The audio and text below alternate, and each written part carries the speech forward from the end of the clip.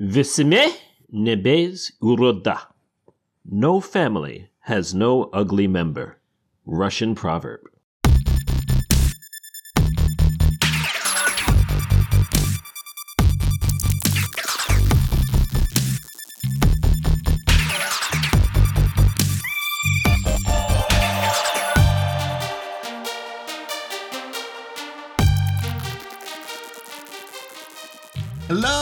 Hello, and welcome to another episode of Felonious Pundits.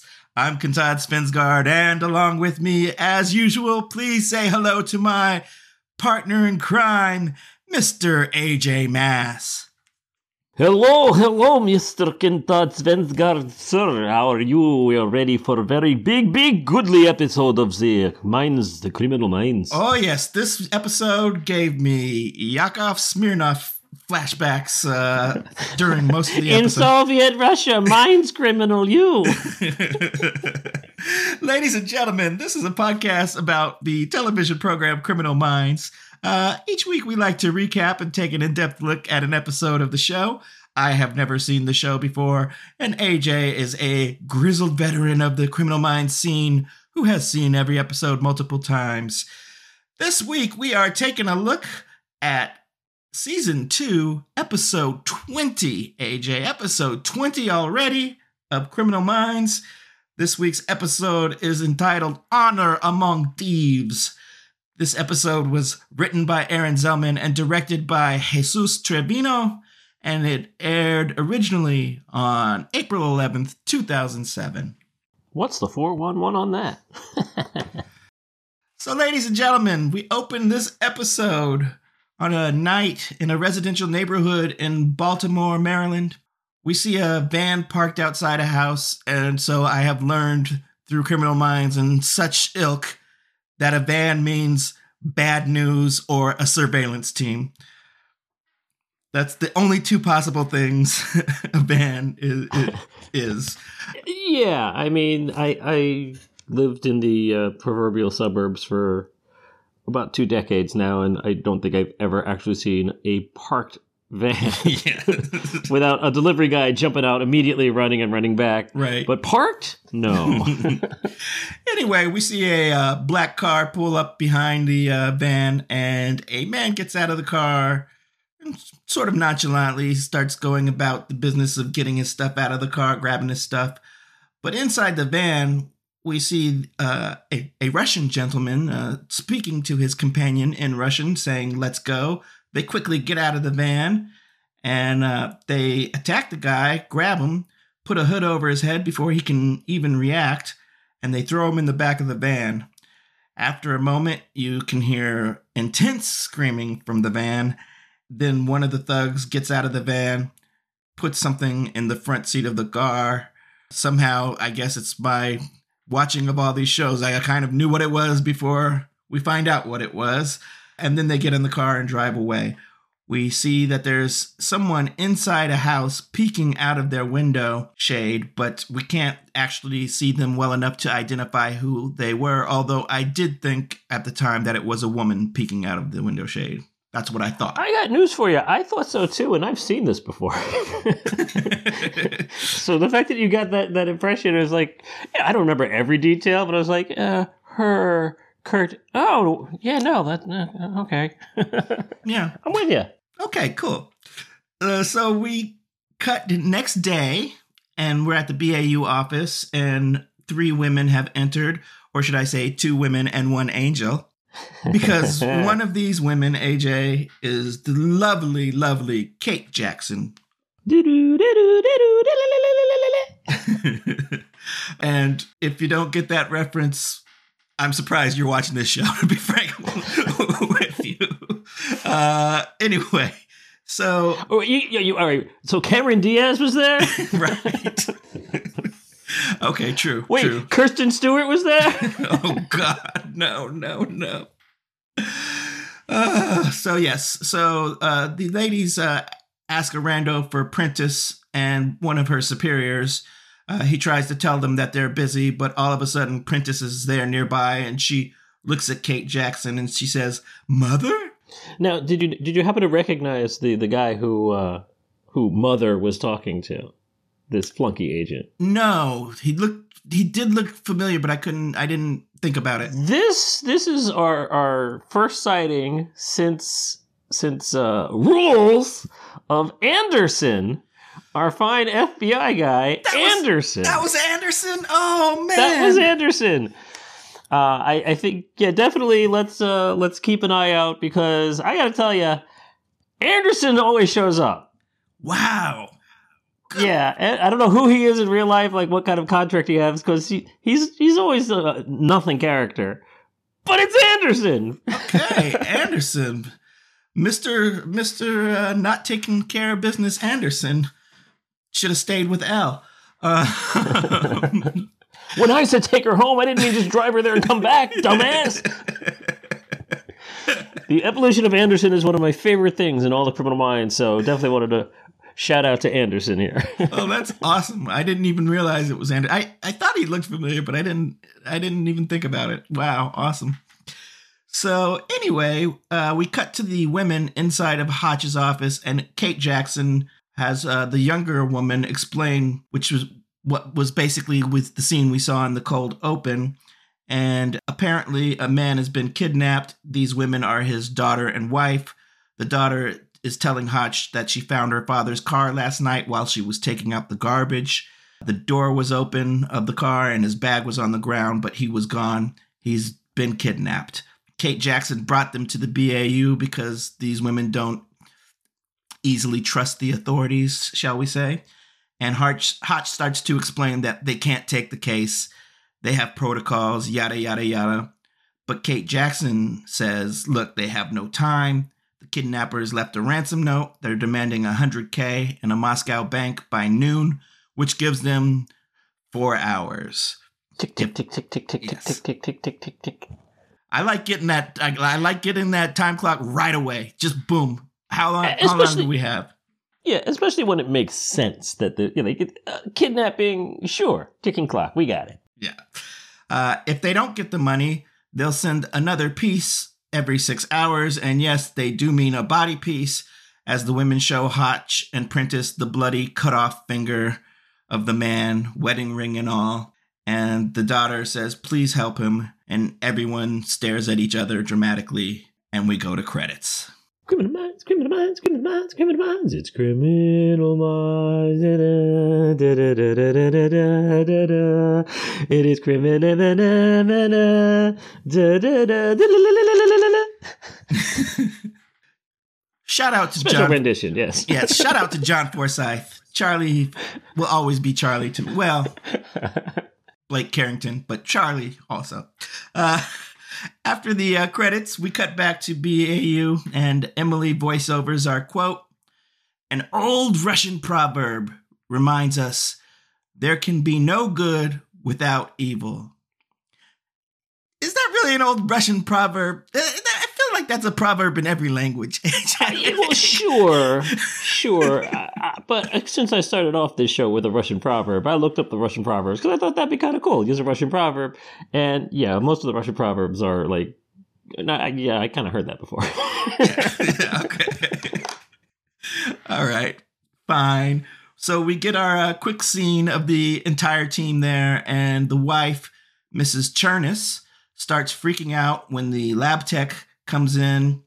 The lab tech was here before, right? Yes, because isn't this the one that you told me was like not a hairdresser? She was something on the show. Is this the same one? Yeah, she works somewhere else on the show, and so she saw, whenever they need somebody, they didn't cast somebody. Quick, get over here. Yeah, she'll pop up every now and then. So I did recognize, not like Anderson, but not like yes, Anderson. I did recognize the lab tech who was in like a 30-second scene before, but I couldn't remember Anderson. I don't know what's going on here. Anyway, Hotch tells her to go ahead, just leave the finger alone for now because the mom is freaking out. Reed wants the exact translation of the ransom note since it's in Russian. And the daughter tells him basically what we already know. And Reed notes that there was no personalization to the note, no salutation, no mention of the father's name, which is odd and different for a ransom note because usually they want to keep those personal to let the people know that it's a real thing here. And it's also pointed out that the note is completely self-contained, like they weren't planning on contacting them again. They expected that their demands would be carried out right away. The daughter is like, well, we ain't got $100,000. And Garcia can't find out anything about the bank account because, Russian bank. Kate Jackson will try her embassy contacts to see if she can find out anything, which seems to annoy Prentiss for some reason. And Gideon again reminds us that we don't have much time. So he splits up the team into their action roles. Morgan will go to the Chernus house in Baltimore in case they're contacted again. And the daughter volunteers to go with him. And I'm thinking it's because Morgan is sexy, but, It's Morgan, baby. I think the daughter had other things on her mind than that fair. In this case. Most times I'd be like, yeah, sure. Fair. So Prentiss does speak some Russian, so she'll stay at the office there with Mrs. Chernus to translate until they can get a translator. And Gideon is going to go meet with Agent Kramer in Baltimore to see if he has had any similar cases. And I perked up at that name, and we'll get to that when we meet Agent Kramer this episode. We cut next to the BAU jet where Reed seems amazed, utterly amazed that the flight from Quantico to Baltimore was only 25 minutes. Because the boy genius doesn't understand time and distance. And, yeah. Or he just wants to set up Morgan for his line, which is that he never knew 20 minutes could feel so long. And then Reed says, and yet 3 hours can feel so short. Jesus. All right, guys. Could we have just flipped the lines? Yeah, that might have made it a little bit better. Maybe not. He points out that the daughter doesn't look scared or anything, and Gideon says she's a tough girl. He tells Morgan that when they get to the house, take the daughter with him when he goes inside and profile her while he's profiling the house. He's got to look for anything that can help. Gideon doesn't have any, other advice to give him, but he just says, stay on your toes, basically. Yeah, keep an ear out. Oh, wait, I'm sorry, too soon? Yeah, jumping ahead, yeah. So we cut back to Mrs. Chernus looking at the clocks in the BAU office. And AJ, this annoyed me, especially... Anyway, I don't want to get into too much detail, but I swear to you, when she turned around from looking at the clocks, she had an evil smile on her face. Did you think that, or am I reading into things? And I think it was because they set me up with the what I thought was a female looking out of the window earlier. Sure. I'm suspicious now of the mom. Okay, I see what's going on there. I see what you're saying. Okay, yeah. I mean, no, I wouldn't have gotten suspicious. I mean, I would have gotten a lot more suspicious of the fact that Natalia had memorized the frickin' ransom note, which she threw out there like, I will never forget those words as long as they're emblazoned. Okay, but still verbatim? It was a long ass note. I thought she was like, give us money or he gets it. But it was like, deliver to bank 137952. Comma / /https dot. Yeah, she did pretty much have it all memorized. Anyway, yeah, I thought I thought the mom made a strange acting choice, or they were trying to manipulate us a little bit there. Hey, and that's fair too. Why not make everybody look evil? Yeah, we're Scooby-Doo in this show all the time anyway. Yeah, that's true. Anyway, Emily comes up and asks her if she can get her anything, water, something like that. And then I think the mom's face went back to looking worried. So that again, that's why I felt a little sus. Hotch pulls Prentiss aside, tells her that Emily's mother, has some feelers out. maybe she thinks she can get some results on the bank situation. And Emily sarcastically says, well, if anybody can, it's Ambassador Prentice. Mm-hmm. So we're starting to get a little hint of the relationship between Emily and her mother. A translator arrives to talk to Mrs. Chernus, and Emily is quite relieved because her Russian, frankly, sucks. We cut back to Baltimore, and Gideon and Reed are outside the Chernus house. And can I just say, get used to that location, outside the Chernus house for this episode. Yeah. And they meet with Agent Kramer. And I did have to look up in my Felonious Pundits notes because I was pretty sure we saw him before. And yes, it was way back in season 1, episode 8, Natural Born Killer, which I guess is the last time we were in Baltimore. Actually, no, it was not the last time we were in Baltimore, but it was the only episode with him. We were in Baltimore 2 times in season 1, but that's neither here nor there. This is the guy who there was an undercover cop and there were rats and all that good stuff. Yeah, but it's good to see. I mean, we had 3 people that they've called back for reprising their roles here. It's a family reunion. Yes, and still have never seen that official lady that was like in charge of things back in episode 1. You never will. Yeah. So anyway, after a little refamiliarizing himself with Gideon and Reed, and a little, how could I forget Reed type of moment. He's been working on this case apparently already for the previous year. He calls them the mutilation kidnappings. And he must have a dozen guys, he says, walking around missing ring fingers. But no one talks to him. No one helps the police. And the reason is that these guys are Russian criminals because it's Russian mafia kidnappings. So he thinks that, therefore, the Chernus family must be involved in some hanky-panky because these guys don't target civilians. They just target people they know who snuck money into the country, and they're not going to call the police because they have something to hide themselves. And they point out, yeah, but this family did come to the BAU, and they don't have any money. So what's the deal with that? Kramer tells them that they all say that, and Gideon says to Reed, go ahead and call Garcia. So he calls her and asks her to run background on the entire Chernus family. She says she will, and Reed says to the two of them, if the Chernuses are hiding anything, Garcia will find it. Which, of course, Kramer knows. Anyone who's worked in the BAU once knows. Yeah, but these guys are good. Yeah.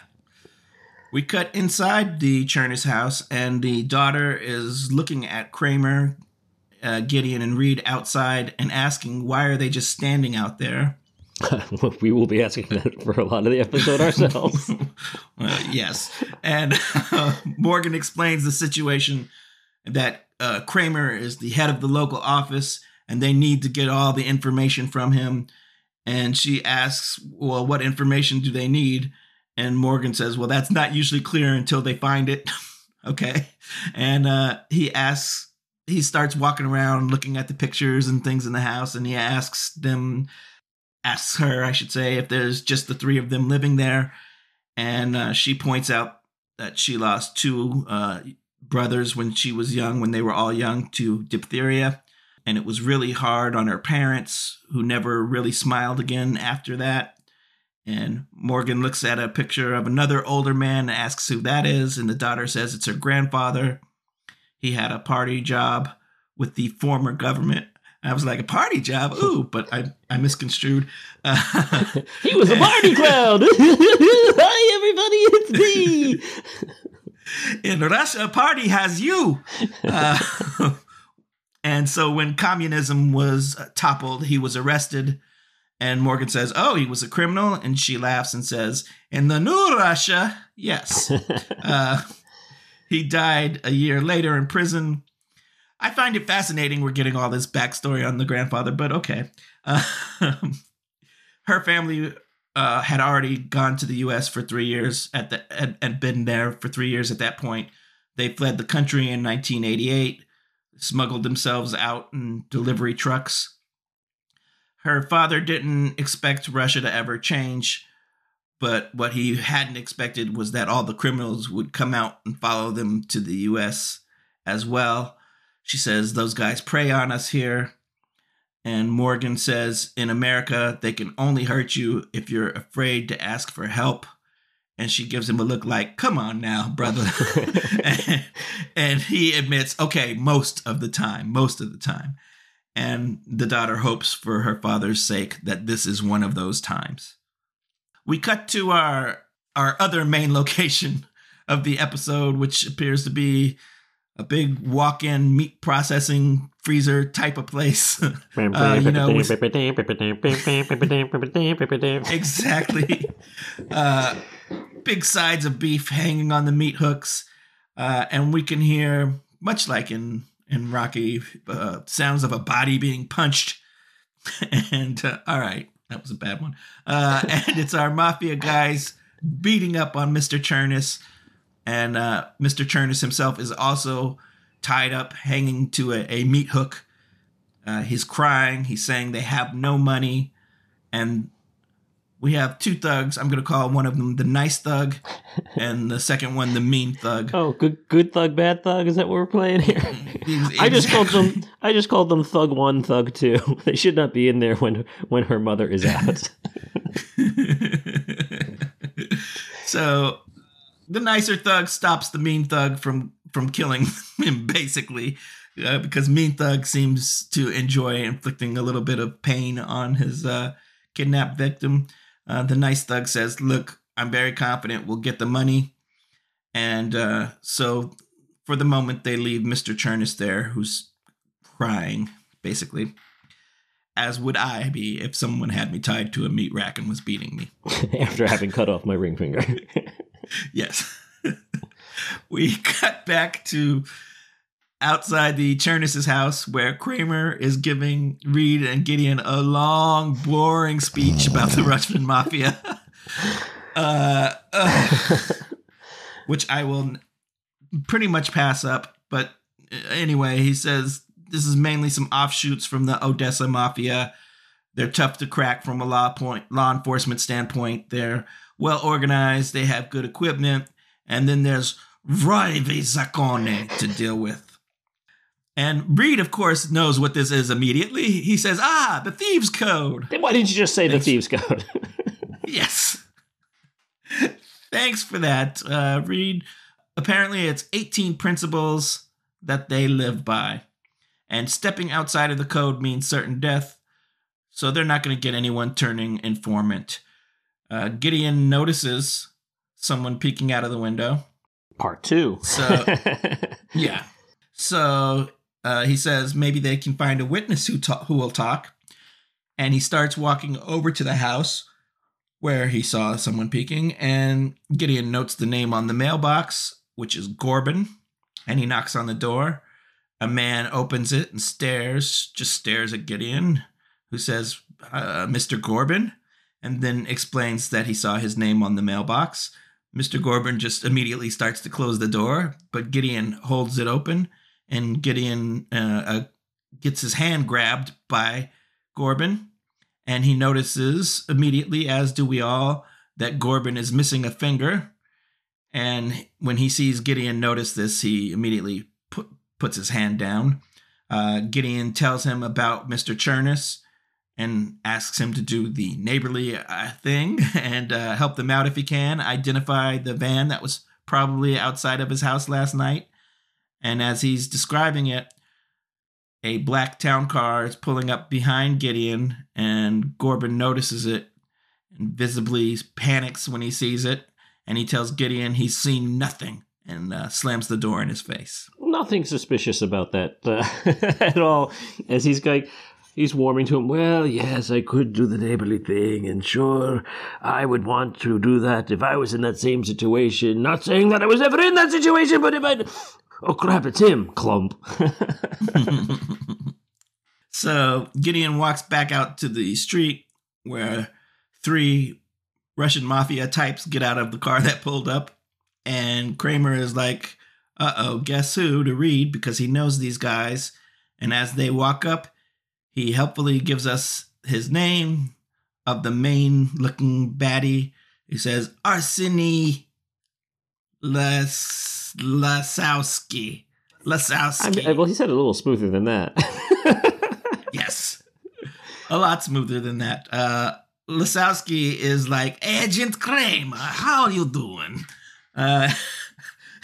Agent Kramer asks what brings him, and Lasowski says he heard that the Churnesses had problems. I hear Churnesses have problems. 99 problems, but money for kidnapping, not one with the big wig mafia. I mean, legal businessman here to help out. Gideon says, hey, how did you hear about that? And Lasowski looks at him and just says, and you are? And Gideon just continues, because Gideon never answers a direct question when it doesn't suit him. He just says, the Churnesses said they hadn't told anyone. And Lasowski says, this is a very small community. Words get out. Lasowski, I'm going to try to stop from the Russian accent thing, because mine is horrible. I have Russian heritage, and I've been waiting for this episode so I could do it. So I'm running with it. Go for it. Go for it. Hey, I'm only here to help. So Lasowski asks Gideon if he's a friend of Gorbin, since he saw them talking, but Gideon tells him Gorbin wouldn't talk to him. Lasowski hilariously asks Gideon if he'd like him to talk to Gorbin for him. And all of a sudden, the daughter comes out of the house yelling at Lasowski, where's her father? And Morgan is like, Natalia, wait! I think this is the first time that I heard that her name was Natalia. Although you exactly. Mentioned it before. I had been writing younger Russian woman up until this point, too. Yeah. I called her the daughter. So... yeah, Morgan's like, Natalia, wait. And she says, he has my father. And Morgan asks her, does she know this? And she says, everyone in the neighborhood is afraid of Lasowski and his animals. Lasowski is like, I'm only trying to help. And I can't not do that now. And Natalia is like, help? You're a dog. Gideon asks him how he can help. And he says that in any way that they would like him to. It's a small community, and if one is in pain, we're all in pain. He walks up to her and speaks to her in Russian, tells her she didn't need to bring in any outsiders, let him help her. And she says her family will never come to him for help. She tells him to leave, and he says she's not right, she's made the wrong decision, and then he leaves. But not before giving Gideon a dismissive stare down before he bounces. Yes, I don't like the FBI. Morgan asks Natalia what he said. Talk to him, please. They can help her out. And she says, he said that I made the wrong decision, and I hope I didn't. And she heads back inside the house. We cut back to the meat freezer, where the nice thug seems to be getting quite chilly, when all of a sudden a mean thug bursts in and walks directly to Chernus and tells him that the time is up. Nice thug is like, what do you mean? We still got 2 hours. And mean thug yells at nice thug to give him the knife. And nice thug finally does bring him the knife and asks him why he's doing this. And the mean thug says, because the FBI has come into this. And then we cut away as our mean thug starts carving, and all we can see is blood dripping onto the freezer floor, and hear Chernus's cries. Yeah, those carving sounds. Excellent job with the audio department there, because there were unmistakably carving sounds. Yeah. Word up! Shout out to the Foley team. We come back to the Chernus' house, and Morgan walks in looking for Natalia. He finds her, asks her if she's all right. And she points out that in 2 hours, her father will be mutilated again. So, no, she's really not all right. Morgan is like, we're working on it. And she's like, really? You're standing here with me and the rest of you are hanging around outside of the house. So what exactly are you doing? And Morgan tries to explain the nuances and subtleties of what the BAU team has to offer. He walks through the home and he points out all the various clues that lead him to believe that they have no money, but they fake like they do. And he explains why this is important to the concept of victimology. Thank you, Professor Morgan. I mean, on the one hand, he's absolutely right for doing this. On the other hand, it's like, if I were to tell you, it's like, but I already tell you we have no money. So you spend all this time to find out we have no money? I already tell you this. We next cut to outside, and Gideon is asking Kramer if they have any info on Lysowski at the field office. And Kramer has a lot of information on the organization, but not a lot of information on Lysowski. And Gideon asks if he has other kidnapping, mutilation case files, and Kramer does, albeit there are some thin files. Gideon looks at his watch and he says, well, we've got 2 hours and 14 minutes. So he thinks. And he tells Reed before he calls Garcia, he's got to give the keys to the Suburban to Morgan because they're going to go to Kramer's office in Kramer's car. And Kramer says he'll give them a crash course on everything they need to know about these people. Although I thought that's what he was doing for the last 30 minutes outside of the Kramer house. Yeah, and again, this is just to get the pacing of this episode is not very good. It's just a bit of a drag, and especially as this is like, okay, well, we're going to go to Kramer's office. Reed, why don't you go and give the keys to Morgan? And we watch as he walks towards the house to give the keys. Really? we can't just at some point have Morgan said, driving in a car saying, well, Reed gave me the keys, or just let us figure it out. Maybe Morgan has the keys. A spare set. Yeah. Oh, maybe he drove them there. Whatever. I don't care. Whatever. Yeah, it seems irrelevant to the whole case. But you had to have a line of dialogue for it. And we had to watch. Yeah. It's like, oh, goodness gracious. So we next cut to a big fancy looking house, AJ, which of course is the Prentice estate. Emily's mother asks her how she's enjoying the assignment to the BAU, and they get into an argument/not argument about her using the word enjoy to describe what they do at the BAU. And I gotta say, from a overall story arc, I think this conversation right here should probably put the kibosh on any thoughts that Emily's mother pulled strings to get her into the BAU. Right. That did not happen. Before their little argument goes too far, Kate Jackson gets a call from San Antonio Spurs head coach Gregor Popovich. Okay, it wasn't the same Greg Popovich, I'll just put it that way. But anyway, he can't get her the information she's looking for from the Russian banks, and she seems very disappointed because she thought that she still had some pull, and she was... No, Ambassador, it is not you, it is me. I cannot figure out this triangle offense. Cannot defend it at all. Even I put a big man up front. I draft. It is not happening. Very interesting, because the Spurs are well known for taking a lot of foreign-born players. I can't think of if they had Russians there, but... all right. Never mind. We cut next to the FBI office where Kramer is giving Reed and Gideon more Russian mafia lessons. He's showing them the various prison tattoos and what they mean. Each tattoo is a very individual code, basically, that tells the other criminals who is who and what kind of particular crimes they specialize in. They're very organized. They call the bosses a pakan, or head thief-in-law, which I thought was weird phrasing, but okay. But the thief-in-law controls 4 cells in a local area, and Lysowski is the pakan in this area. The pakan, just say two bosses because I keep thinking about pie at least the way I pronounce pecan. No, there you go. Yeah, he's the pecan. There you go.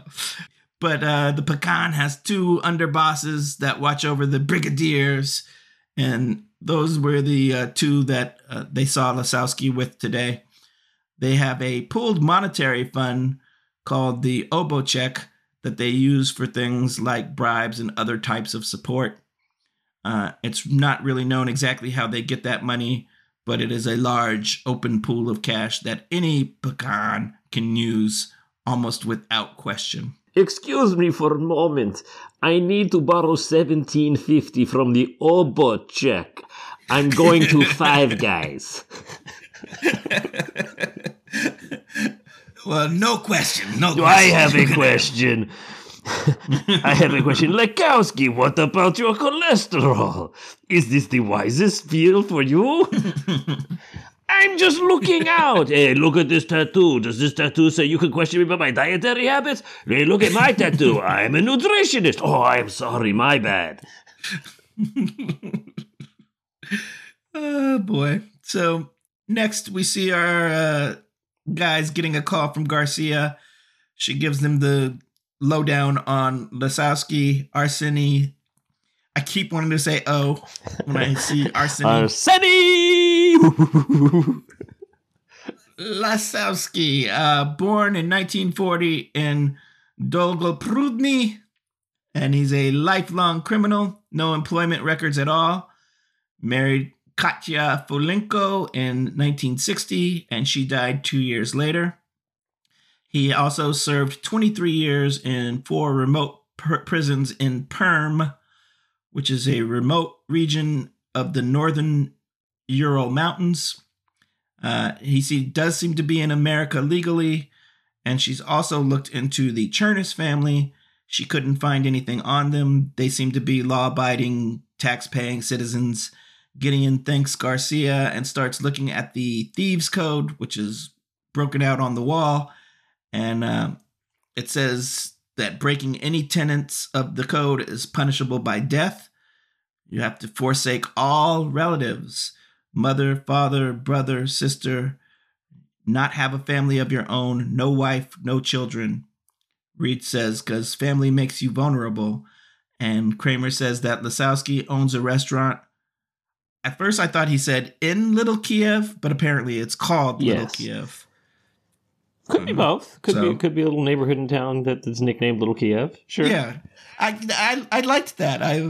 Like Little Italy, Little Kiev, thought that was nice. But that's the name of the restaurant anyway. And he says it's the type of spot where you're not going to find too many normal civilians eating at. It's where the crime types like to hang out, basically. Gideon notes that the code doesn't say anything about helping out a non-thief, so why is he offering to help out the Chernuses? And Kramer thinks probably because the Chernuses are criminals. I mean, yeah, that question answers itself. Yeah. Don't you think? And Gideon asks, why did you kidnap the father and then offer to help get him back? There's your better question. That's the question. Yeah, we should have let him that one. Yeah, exactly. It doesn't seem to make any sense. Or he could have phrased it. He could have phrased it better. Like, if these people are not criminals, then why would he help them? But at the same time, why would you kidnap someone only to help them? Like, that doesn't make sense either. So, yeah, Gideon's right to be confused. So Gideon asks where Lasowski would be now, and Kramer says, well, he's at his restaurant, Little Kiev. Now, again, this is just this whole episode. I would say, it makes sense when the plot is interesting, I think, and it makes sense. But there's a lot of we could have used another pass on this to structure a lot of these scenes better and to just make it flow a lot smoother. And this is just the perfect example. It was like, I'm looking at the list, the Thieves' Code, and I noticed that there's something here that doesn't make sense to me. He owns a restaurant. Okay, but we're talking about the Thieves' Code. Where would we find him? He owns a restaurant. Yeah.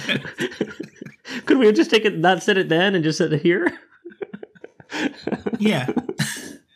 Yeah, It is a little bit clunky. I mean, it's almost as if he like started to say that and he wasn't supposed to say it there, and then Mandy Patinkin's sitting there going, "Yeah, I guess I'm confused. Can I ask about the script a little bit here? Why would the guy?" Oh boy! So for our next scene, we cut to Emily arriving back at the office, and she's telling Hotch that her mother is not Superwoman after all. She wasn't able to find out anything about the Russian banks. She seems upset. She just wishes that they could do something for the family. And Hotch reminds her that they still have over an hour. And Emily's like, oh, yes. So what do we cut to next? Of course. We cut to Natalia and Morgan. She's offering to cook him up something. She's like her mother. She cooks when she's upset. And Morgan is like, yeah, my mom is like that too. She asks where his mom is, and he says, Chicago, that's where I'm from. And she says she's from Dolgoprudny, just north of Moscow. I feel like we've just heard that, AJ. It's such a nondescript name. And as they're talking, there's a knock on the door, and it's a neighborhood kid named Yuri. And someone gave him a box to give her. And I was really hoping for what's in the box? But of course, we don't get that.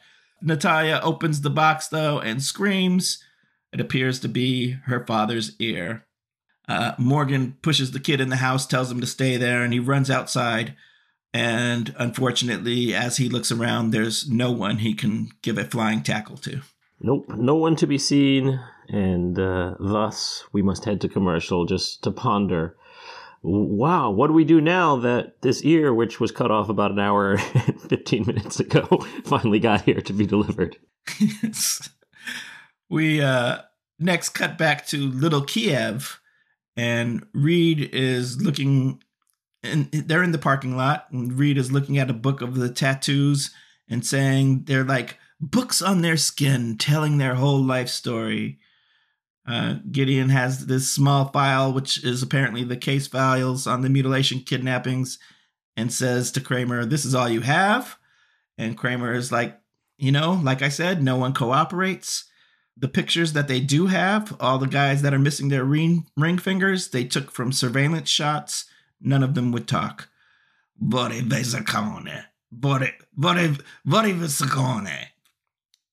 thieves' code. The thieves' code, vorysakone. Okay. I guess the V is what throws me. It's very easy. Just say vorysakone. It's nothing to be worried. It's vorysakone.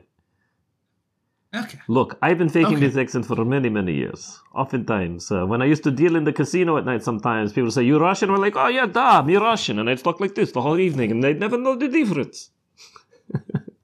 I might have to fire up the Duolingo and add Russian to my list of courses. Your problem there is going to be the fact that it is in Cyrillic, and you're first going to spend like your first, year of studying just trying to remember what letter is what letter. It's why I never bothered to learn Korean, because it's like, oh, you're not transliterating? You're just giving me the symbols? Oh, no. Forget it.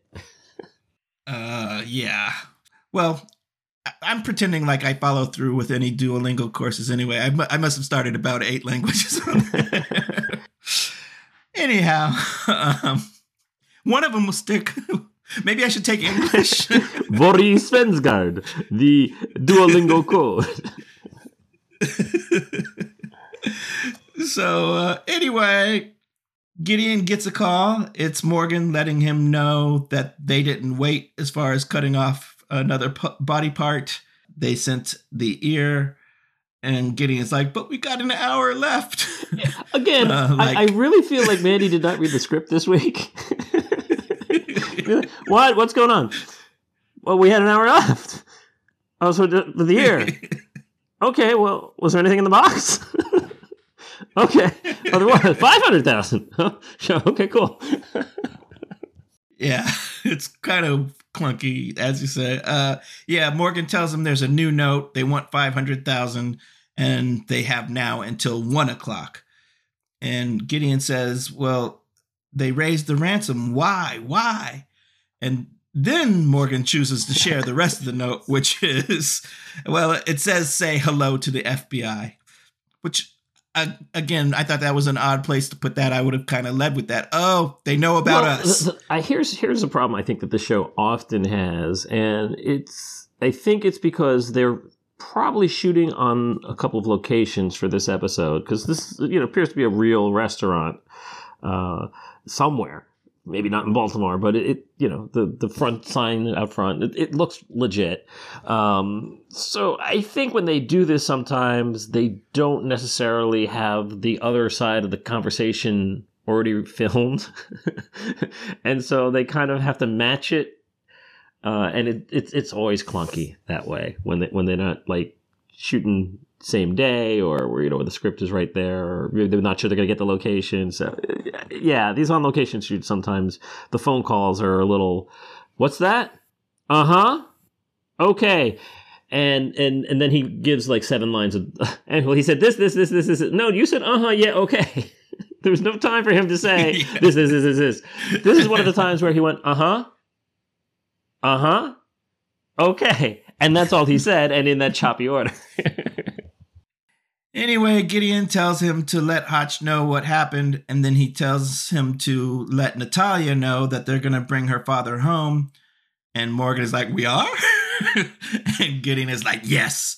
Gideon tells Reed and Kramer what's going on. He tells Kramer that he wants him to wait outside while they go in and talk to Lasowski, because Lasowski knows him and deals with him on a regular basis, and he's someone he needs to save face with, and Gideon doesn't want him posturing. And that makes sense. Sometimes Gideon makes sense. Sometimes I don't know. Sometimes I don't know what he's doing. sometimes again, and it always is these on location things where it's just like, "Hey, where's Morgan going? No idea. We'll find out when he gets back." Like from a couple episodes back, like here it's like, here's something. I'm gonna go in. You're gonna stay here. Why? Don't know. No, he knows. He knows. So next we cut to Morgan, who thinks he's talking to Natalia through the bathroom door, but then she doesn't answer. And I love Morgan's line read here, because he says, Natalia? Knock, knock, knock, knock. Natalia? Knock, knock, knock. Natalia! Just the way he said, like, Natalia, girl, you in danger.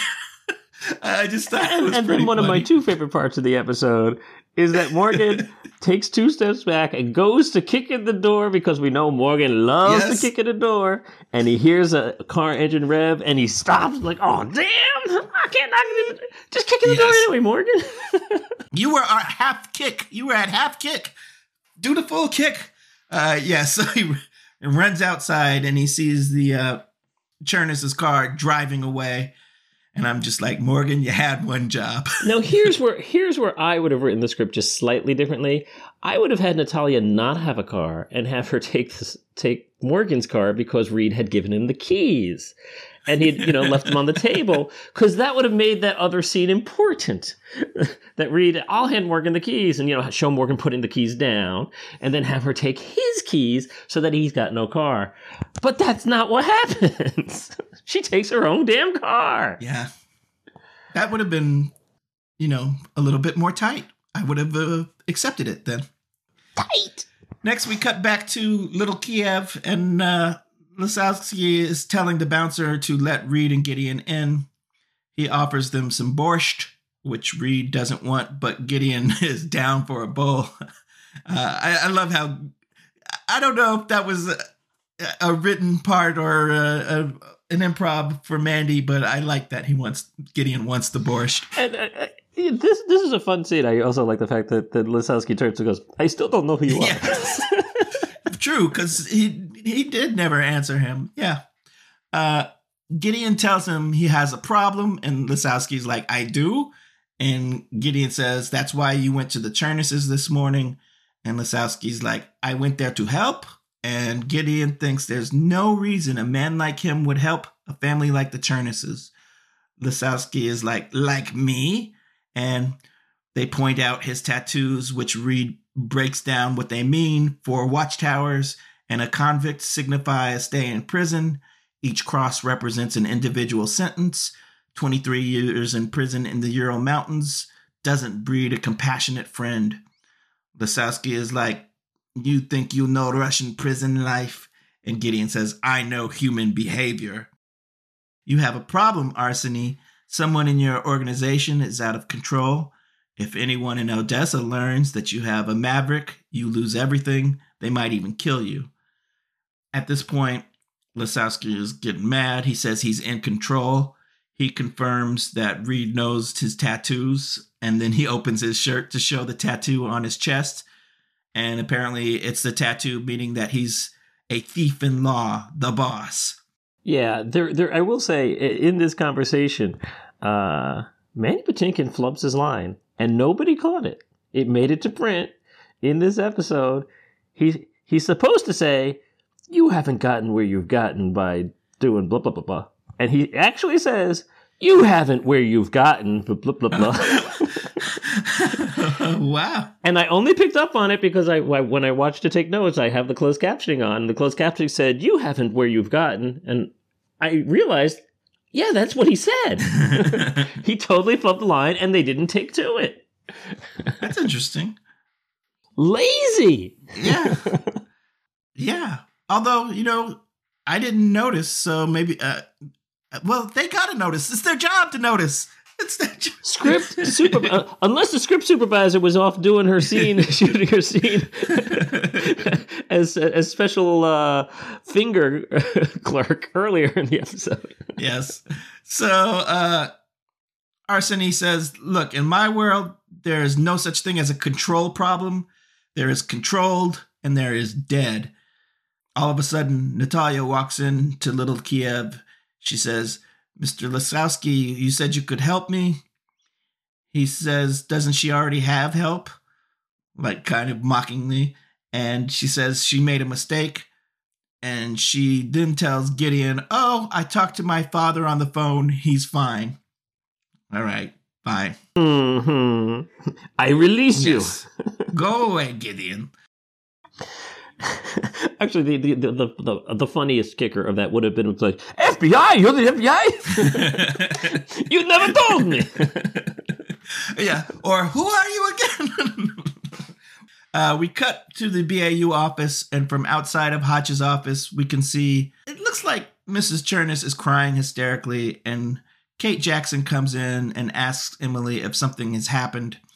And Emily lets her know about them moving up the timetable and sending the heir. And Kate Jackson then asks if the kidnappers are still using the same bank, because she's called her contact back and she was able to get her some bank information that would then lead Garcia to get the information that she needs to get. Which, good job, Kate Jackson. She didn't give up. She kept trying. That's right. She did not give up. She did not let that door slam in her face and then turn around and just go to sleep. We cut to Morgan finally arriving at Little Kiev as Natalia is on her way out, and he calls out after her.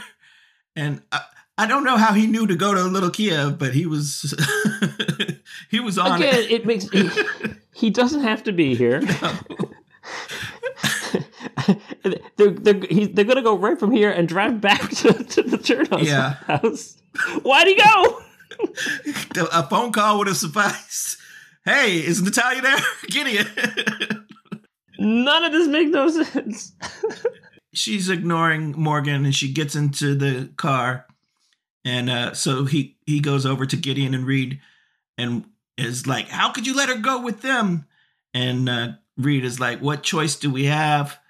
He says, we have a victim here who claims that now that the crime never occurred. And Gideon corrects them, saying, no, we have the daughter of a victim who claims the crime never occurred. And Reed says, well, if she says she talked to him and he's okay, what proof do they even have that it happened? And Kramer says, well, the body parts. So Gideon asks Morgan where the ear is. Morgan says, Natalia's got it. Don't. They call the office and ask JJ to look at the finger. Oh, is JJ in this episode? Here she is. Oh, okay. Yeah. And like JJ's in this episode. Like, hey, here's the translator. Okay, hey, what's that? Yeah. Yeah, we don't get to see our usual JJ heroics pretty much at all this episode. JJ goes to look at the box where they had the finger, and it's empty. And Morgan lets Gideon know the finger's gone too. That was some sleight of hand, so to speak, because I didn't notice the daughter making a big deal about the finger before she left, but maybe I just missed it. No, but they made a big deal about can't the cooler stay with my mother because it's got the wedding ring on it, and so she was definitely hinting towards that. No, don't take the finger away. I will leave it here with my mother. To be perfectly safe. Who will take a finger from my mother? Right. So it's slick maneuverings. I guess at this point you probably have to realize that Natalia's a lot slicker than we thought. We cut to Morgan back at the Chernus home, and this time he does. Shouldn't have left in the first place. Why did he leave? And this time he does kick in the door because I guess. He kicks in several doors for good measure. External door, interior doors. He's just kicking in every door. He's going all over the house calling out for Natalia, but she's not there. He's in the kitchen searching around, and this kitchen is a mess, by the way. I was like, oh, yeah. Damn, clean up your kitchen, Natalia. But he does notice a overstuffed, I would say, trash bin in the kitchen. Including a full jug of orange juice, which made no sense to me. Who's throwing away that orange juice? I thought maybe, did she just empty out the fridge to throw... no, that doesn't make sense. There's a full jug of orange juice in the garbage. So Morgan is like, oh, she never took out the garbage. And he's shaking his head at the trash can being gone. Gideon, Reed, and Kramer arrive at the house. Out in front of the house again, our favorite location this episode. And Morgan comes out to let them know that Natalia isn't there. And also the garbage was never taken out. And Rita's like, what?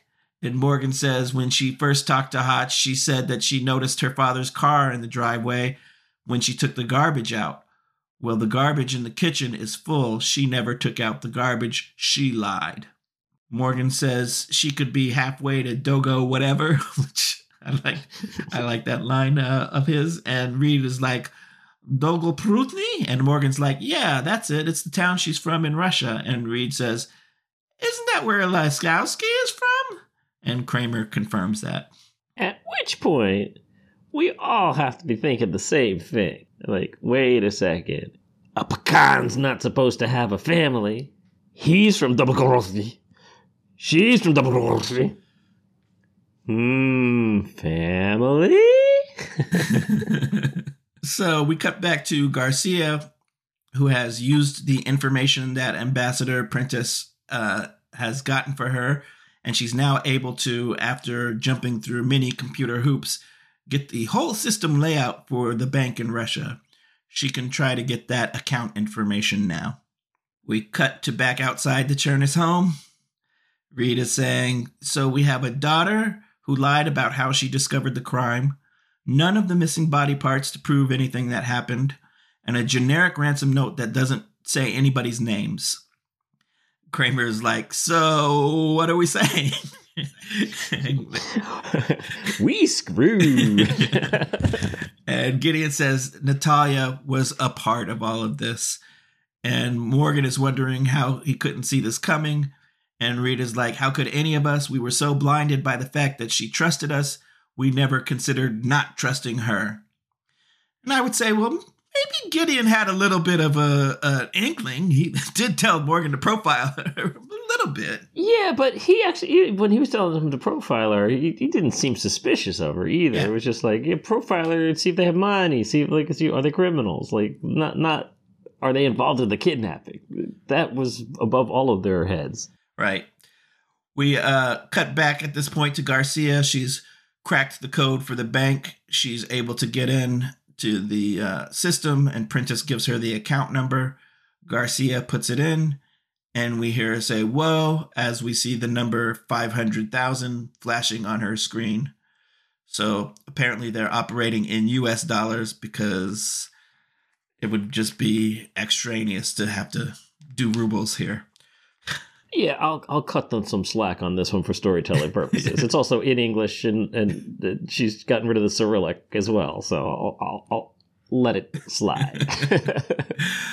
We then cut back to the Chernus home. Morgan is asking why would she bring the BAU into this? It doesn't make any sense. His phone rings. He picks it up. Garcia gives him the information.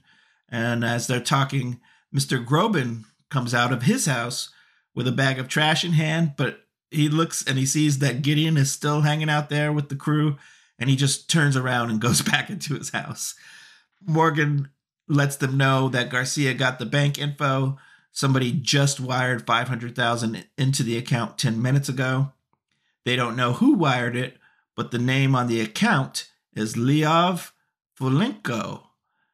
And Folenko was Lisowski's wife's maiden name. Gideon says, yes. Gideon says, why did she need to bring us into it? He looks at Morgan and says, because she needed to put pressure on the other victim. And Kramer is like, the other what now? We cut to the meat locker of torture, and the nice thug is looking at his computer. He sees that 500,000 has been delivered to his account. He talks to his partner and says, Leov, the money's all here, 500,000. Then he looks over at Chernus and says, see, old man, he's still tied up on the meat hook, by the way. So I feel bad for Chernus this episode. Yeah. He says, I told you that they'd pay the money. We're finished. And he turns around, but Mean Thug is there with a big knife, and he stabs him in the gut with it and says, yes, Fyodor, we are finished. But I should point out now we have identified Mean Thug as having the name Leov. Yes. And that could be important since that was the name on the bank account. And Leov looks over at Chernus, and he's got malice in his eyes. Dum, dum, dum. After a break, we cut to Gideon knocking on Mr. Gorban's door. He opens it. Gideon says he's not going to ask him anything official. He just wants to know when he was kidnapped, who paid his ransom. His house, the way he's dressed, no tattoos. He's not a criminal. How could his family have paid a ransom? And he says it was Arseny Lisowski, wasn't it? Gorban looks down, but he doesn't say no. So Gideon takes the inference, and he has his answer. How to answer a question from the FBI without answering the question from the FBI. We cut back to Little Kiev, and Gideon comes in saying to Lisowski that he paid all the ransoms. Lisowski says to Gideon to sit down, and they ask immediately if Chernus is going to be killed. And Lisowski says no. And Gideon asks why he's paying the ransoms, what's going on. He doesn't get it. And Reed says he thinks he knows. The account name from the bank account is Leov Folenko. Leov is a man's name, a son's name. Vori Vazakone. Never have a family of your own. No wife, no children. Lisowski says, Leov, you know what that name means? Lion. Oy. Okay. Not, again, the order of all this stuff is just so out of whack here. It's like the big reveal that Leov is a boy's name. Yeah, we know because the guy in the last scene, he said, hey, Leov. So it's like, just nothing is making sense sequentially here. Like, the plot makes sense. The entire plan makes sense. I get the FDA involved because he's this, the bat, the boop, but all the pieces fall into place, but they are still not put together, and this doesn't match the picture on the box. Mm-hmm. We next cut to the meat locker. Leov is about to kill Chernus, but Natalia comes in at this moment. Chernus is looking perplexed. He's like, Natalia? And Leov says to her, when we started this a year ago, we agreed no witnesses. And Natalia tries to say witnesses won't matter, but Leov says, no, my love, that's sloppy. If he tells my father who did this, everything we've done will fail. He'll hunt us down. So they were in on it, the two of them. And apparently, since they've been at it for a year, I guess all of the recent mutilation kidnappings. Not necessarily all of them. I would think that perhaps maybe just even Mr. Gorbin and themselves, like Mr. Gorbin as a test run to see if it would work, and then themselves,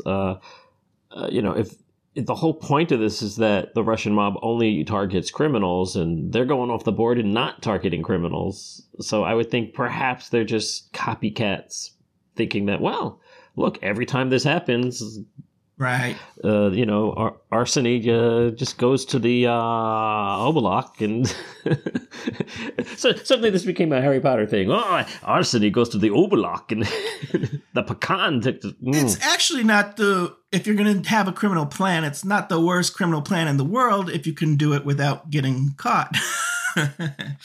And again, or get caught, because again, if Lasowski is not allowed to reveal he has a son, then he can't even turn them in if he does catch them. So it does actually make a lot of sense, except if Arseny finds out and knows where they are. Right. That's the one thing they can't let happen. So Natalia goes to say goodbye to her father. She apologizes, but she just couldn't do it anymore. Living there, struggling with the shadow of her brothers hanging over her. You brought us here that so we could have things, and we have nothing. I need more with my life. I'm going to go away. I'm going to live my life happy. I'm sorry. Okay. The motivations, I get them, but seems a little... I'm a greedy person who really does not even care about you. Although it does make a little bit of sense only because we did have Morgan profiling the house and they had no pictures of her outside of the one as a little girl. So I'm sure that these parents didn't give one thought to her growing up. Right. So in that sense, right, I'm a little bit more okay with it. Once the boys died, they were just not themselves anymore. Our life is over. We have no children. Yeah.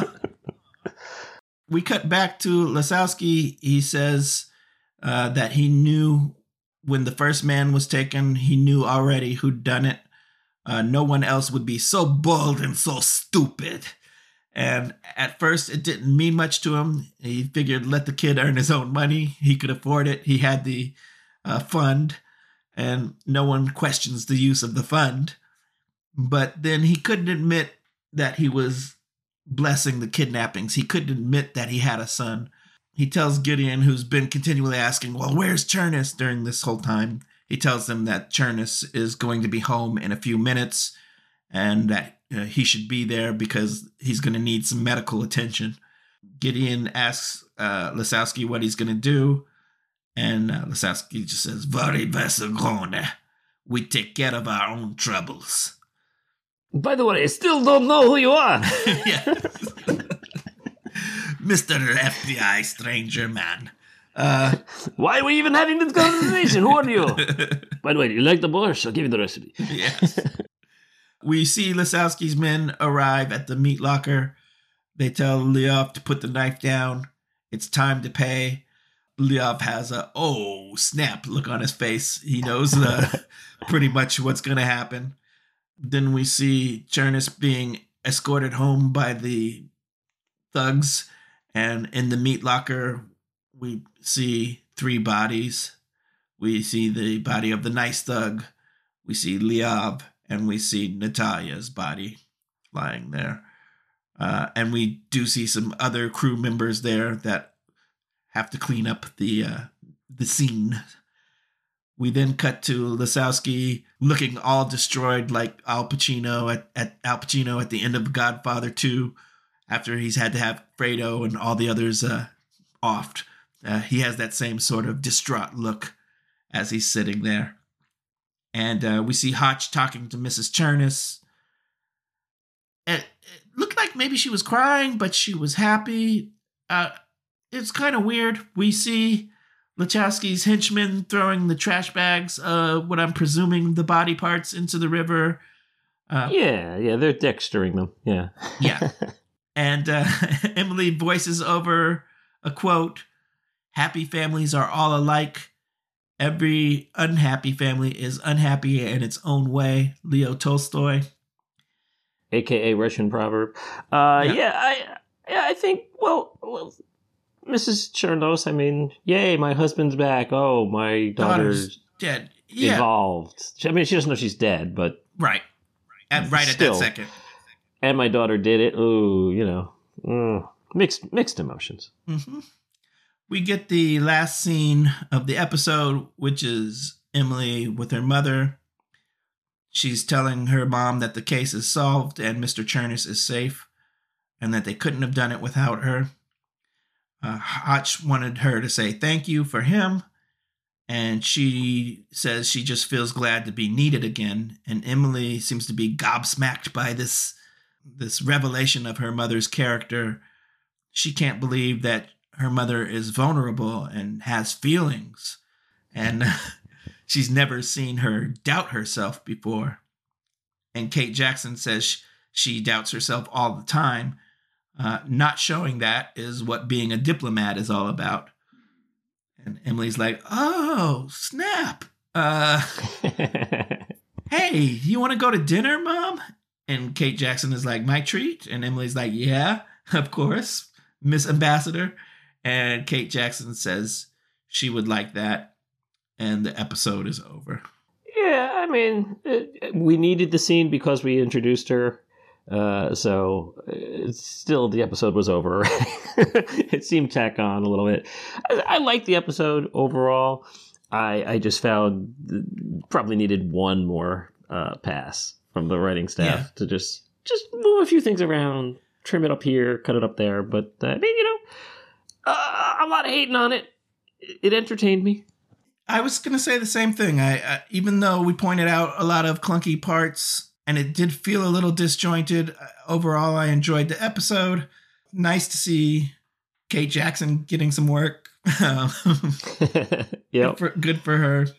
Although I did think it was kind of strange that Emily is like, yeah, we solved the case, but doesn't mention, oh, by the way, the woman you brought into our office, oh, that was the killer. I thought that was a little odd, but, I guess she just wanted to focus on the happy news. Yeah, it's almost like it was a shoehorned, also kind of, mothers and daughters. Like, here's one case involving a mother and her daughter who come in, and this is, the relationship of this mother and daughter, and look at how different they are, but the same they are, but the different they are. And like, man. I said, good idea, just not perfect in execution.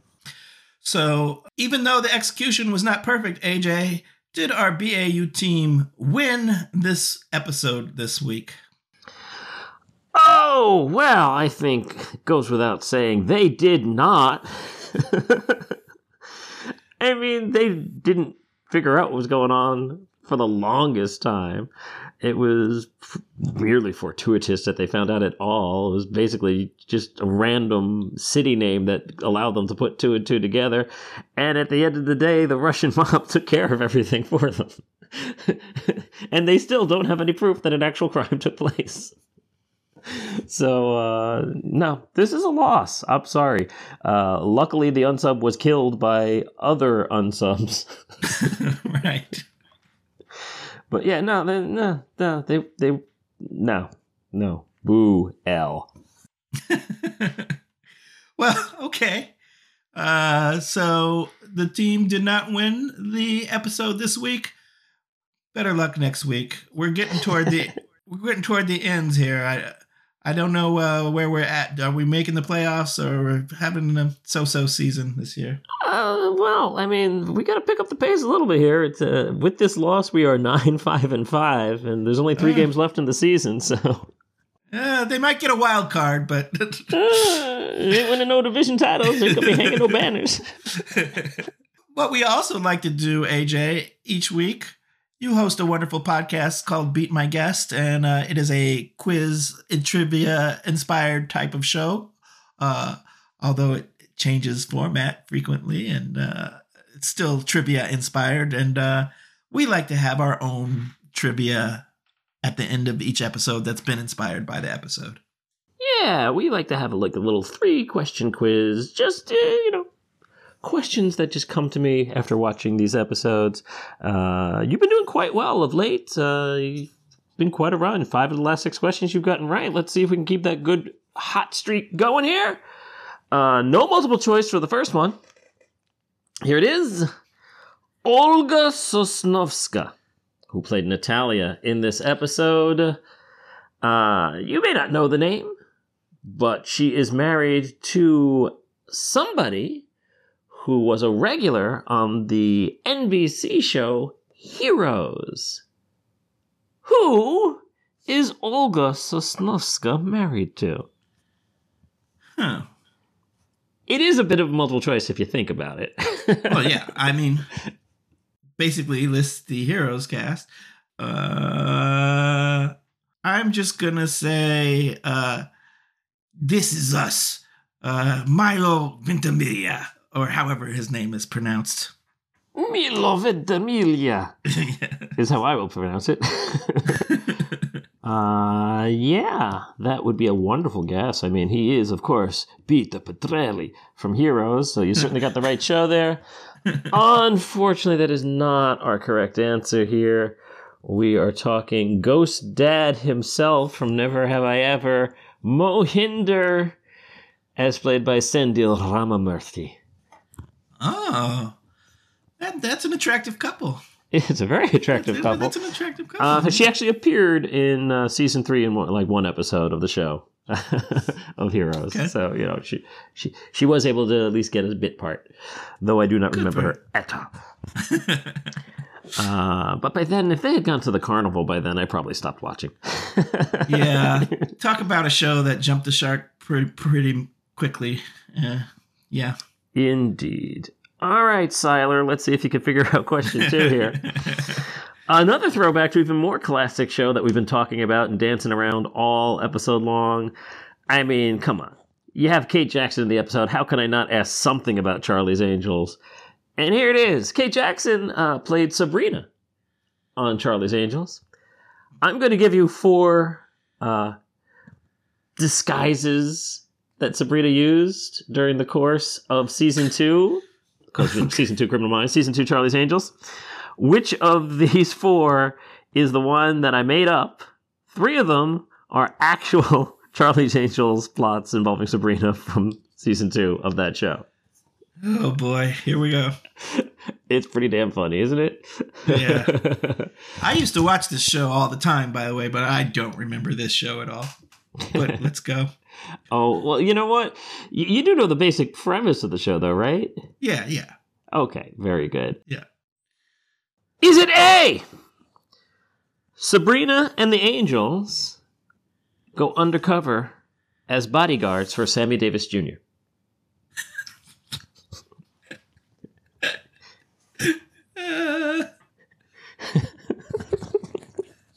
Is it B? Sabrina and the Angels go undercover as ladies of wrestling, and Sabrina has to battle Andre the Giant in a charity match. Is it C?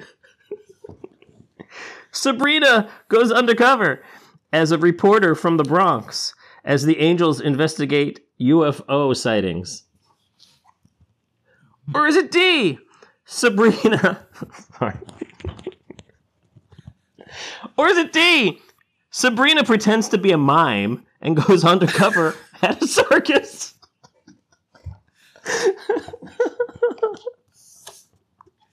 The scary part is I'm pretty sure I remember the mime one. So if that's wrong, I'll be shocked because I can see in my mind Kate Jackson as a mime. I feel like I've seen that.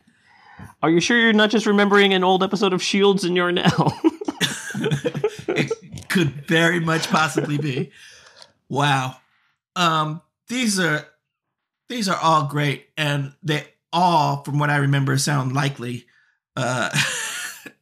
Even the Andre the Giant one, that all sounds like it's plausible to me for that show. I believe the Sammy Davis Jr. one too. That just seems pretty much wow. Could you repeat C for me? That was C is Sabrina pretending to be a reporter from the Bronx as the Angels are going undercover to investigate UFO sightings. While I completely see that as being something that they would do, I'm going to choose that one because I really want all the other choices to be episodes that, in theory, I could go look at. Well, you can absolutely go and look at Sabrina as a mime, certainly. You were correct in remembering that one, as they go undercover at a circus. People who have never seen the original Charlie's Angels have no idea what we had to endure. And there were only 3 channels. We had to watch it. And Sabrina and the Angels were indeed bodyguards for Sammy Davis Jr. That happened. Unfortunately, no wrestling of Andre the Giant. He had appeared on the $6 Million Man, but he did not appear on Charlie's Angels. Okay. The reason I went with those two is because Aaron Spelling, who produced Charlie's Angels, always, he also did The Love Boat. And during that time, that was always like random other popular celebrities appearing in his shows. Oh, yeah, absolutely. I mean, the guest star list is loaded.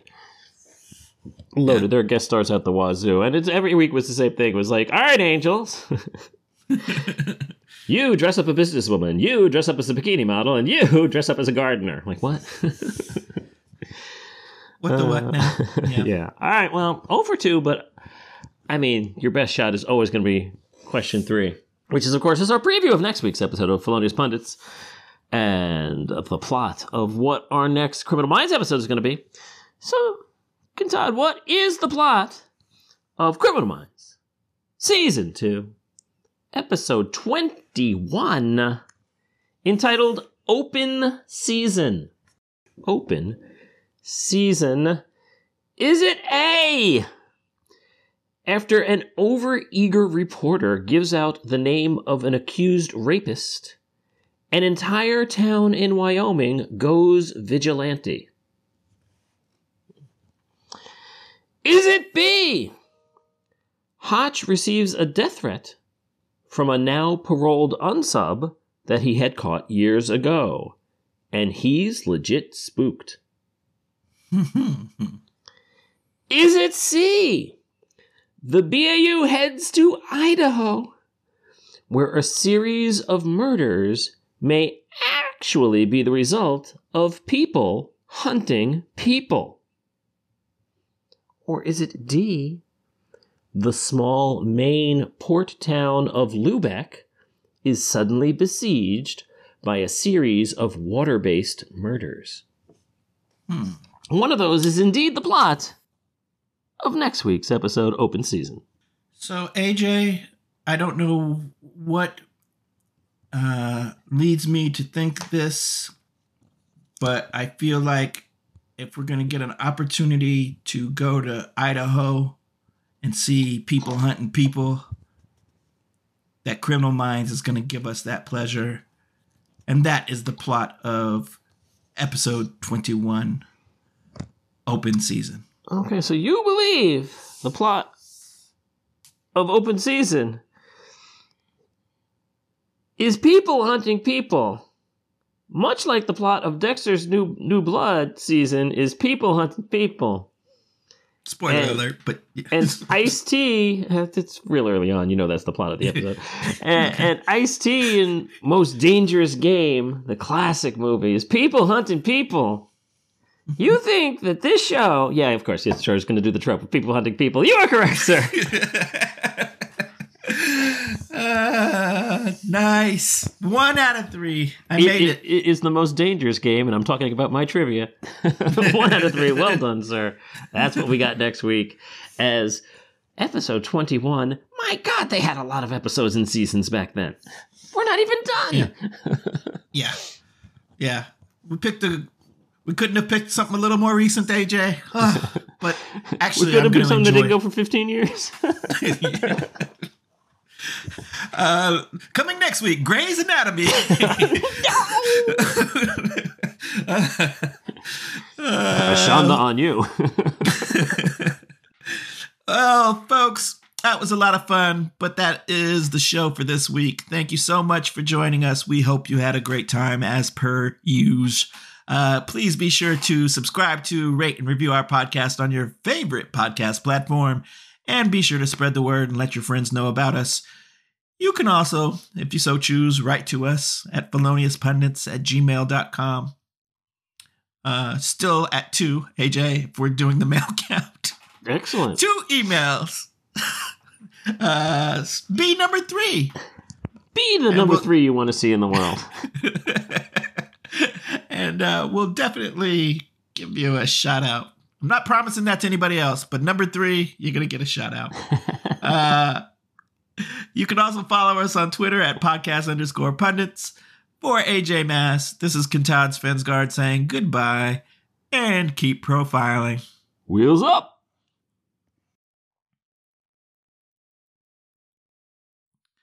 I'm sorry, Miss Jackson. Ooh, I am for real. Never meant to make your daughter cry. Outcast.